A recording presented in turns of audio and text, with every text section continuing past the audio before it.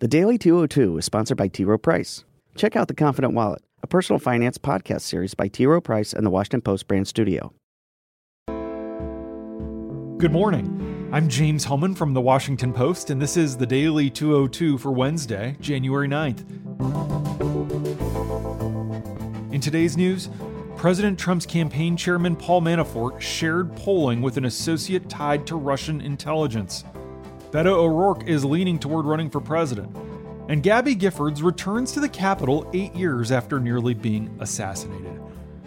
But first, the big idea.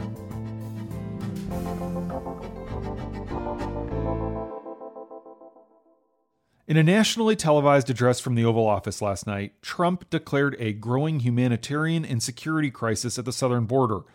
Making the case for his proposed wall, Trump painted a harrowing picture of danger and death.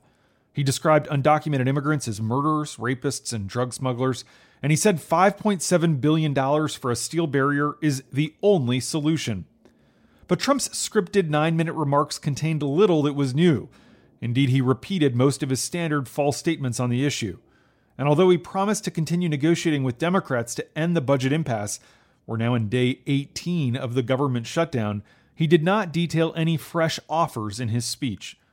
In a joint response, Nancy Pelosi and Chuck Schumer accused Trump of fear-mongering. The tag team rebuttal was the latest sign of how closely the two are working together to present a united front. Aides tell us that the two have talked several times a day since the shutdown began, mostly from their cell phones, and so frequently that they're often relaying updates to their staff, not the other way around. Schumer is famous for having memorized the cell phone numbers of every member of the Senate Democratic caucus. Now he's committed Pelosi's digits to memory. Meanwhile, there's fresh evidence that Republican lawmakers are continuing to crack, at least on the margins. Vice President Pence lobbied House Republicans behind closed doors last night to stick with Trump, reminding them that the president will not sign any spending bill passed by Democrats unless he gets his way on the wall. But several key Republicans went on the record to say that Trump should not declare a national emergency, which would allow him to circumvent Congress and draw on military accounts to build the wall. Opposition is especially strong from defense hawks on the House Armed Services Committee. They voiced concerns about cannibalizing the military budget to pay for a wall they see as unnecessary. And over in the Senate, 2 Republican women pushed for a compromise that would separate funding the government from the debate over the border. Shelley Moore Capito, a West Virginia Republican who's a senior member of the Appropriations Committee, advocated for passing bills to fund every part of the government but the Department of Homeland Security. Alaska Republican Senator Lisa Murkowski, whose state has many federal workers and vast stretches of federal land, joined her. And the bipartisan National Governors Association wrote an open letter urging Trump to end the shutdown ASAP.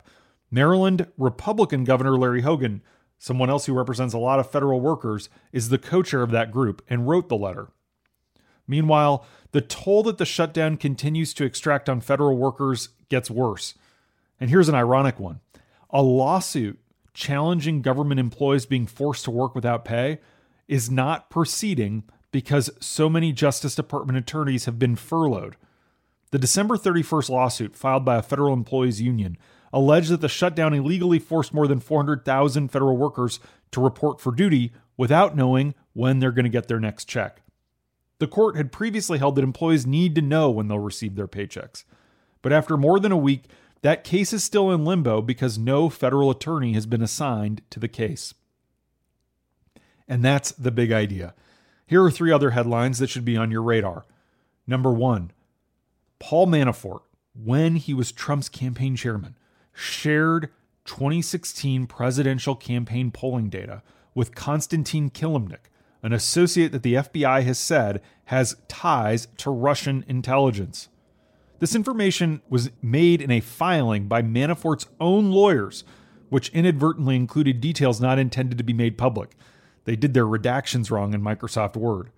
It indicates a pathway by which the Russians could have had access to private Trump campaign data to micro-target their influence operation on platforms like Facebook.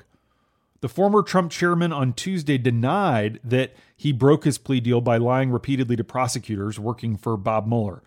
In his rebuttal to the special counsel's claims that he was dishonest, Manafort exposed these details of the dispute, much of which centers on his relationship with Kilimnik. the Russian citizen who began working for Manafort's consulting firm back in 2005, has been charged with helping his former boss obstruct the investigation into Russian interference. He's believed to be in Moscow, which means the Russians won't extradite him to face trial. According to the filing, Mueller also accused Manafort of lying about discussing a Ukrainian peace deal with Kilimnik during the 2016 campaign. Number 2. A group of experienced Democratic strategists is joining an effort to convince Beto O'Rourke to run for president. An effort to encourage the former Texas congressman into the race, draftbeto.org, has distinguished itself from similarly named efforts by attracting sought-after talent to its ranks, including 2 leaders of former Maryland Governor Martin O'Malley's 2016 presidential campaign. O'Malley, who wrote last week in the Des Moines Register that he sees O'Rourke as the new leader who can bring us together, has been encouraging this behind the scenes. He met privately in December with O'Rourke in D.C., and he told people afterwards that he thinks Beto is in. He even gave him a heads up about the Register op-ed. Now, that enthusiasm pushed former O'Malley advisors in South Carolina, such as consultant Tyler Jones and a former state legislator Boyd Brown, to volunteer for this new Draft Beto group. O'Rourke is leaning toward entering the Democratic contest, even as he publicly maintains radio silence about the possibility. Number 3. A bipartisan group of House members introduced legislation yesterday that would require background checks for all gun sales. Federally licensed gun sellers are required to run checks on people who buy weapons, but private sellers who aren't federally licensed do not need to do so. The House measure is among the first actions taken by the newly elected Democratic majority, which is pledged to make gun control a top priority.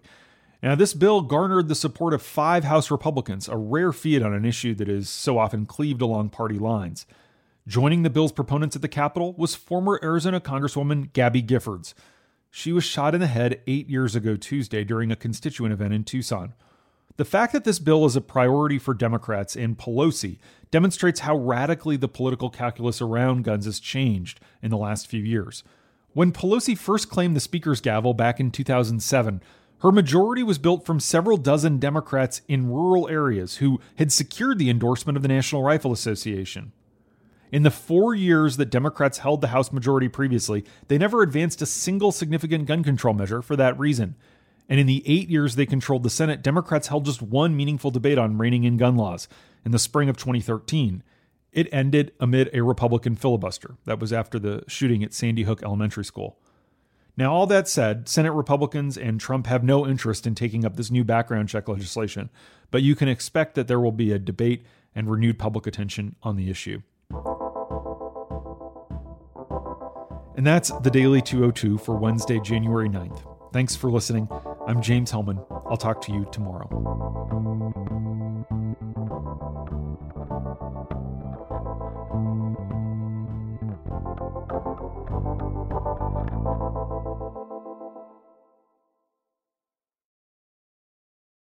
The Washington Post has a new daily podcast, Post Reports, hosted by me, Martine Powers. Every weekday afternoon, we're bringing you stories about the state of the country, the world, and how we come to know the things we know. Get it now at washingtonpost.com/postreports.